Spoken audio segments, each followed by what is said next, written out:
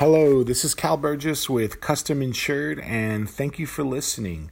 So, over the next few podcasts, what we're going to do is redirect our focus on how to implement superior group health plans for small businesses.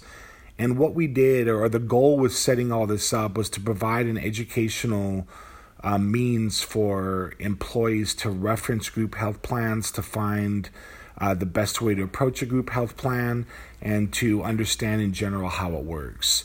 So our objective with all of this is to show employees how to minimize their out-of-pocket exposure while bringing more doctors and more surgeons that they have access to.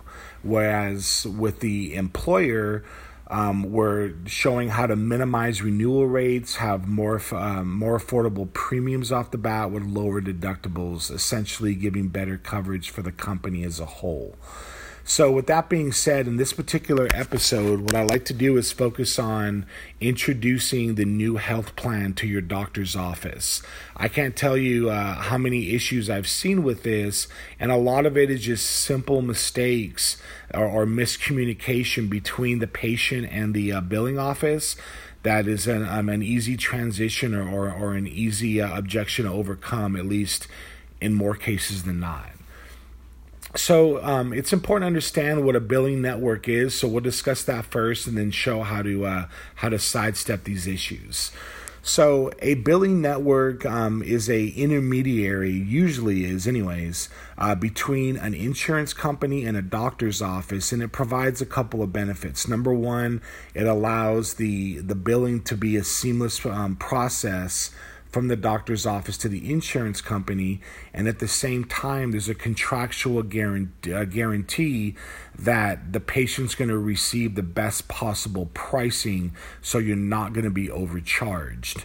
Now, the way it works is, as soon as you step outside of that network, that repricing or the balance billing, we refer to it as, is off the table. So because they don't have the seamless billing process, if someone doesn't have insurance or has insurance outside of that network, that doctor's office or the hospital is usually going to charge them more to offset the exposure that they have moving forward. And the exposure they have is, number one, if a person doesn't have insurance, it's unlikely they're going to get paid for that. And then number two, the last thing they want to do is go on a monthly billing plan with the patient who is unable to pay.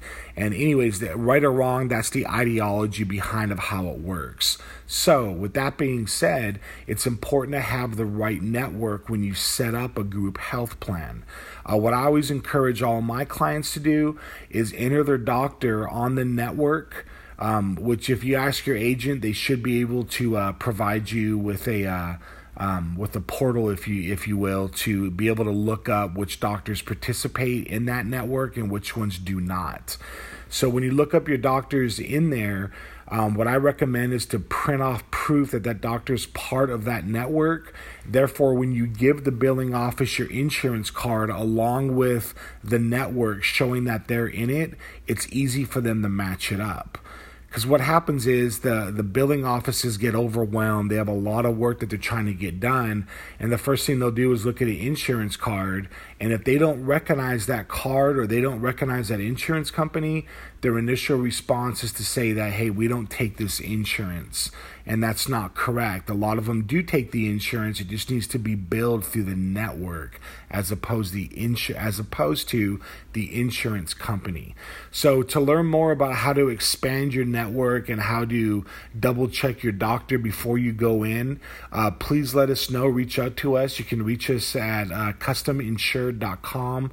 There's several ways to contact us, from webinar to a phone call to a one-on-one coffee. Please stay tuned. There'll be several more episodes to follow. And thank you for listening. This is Cal Burgess signing off.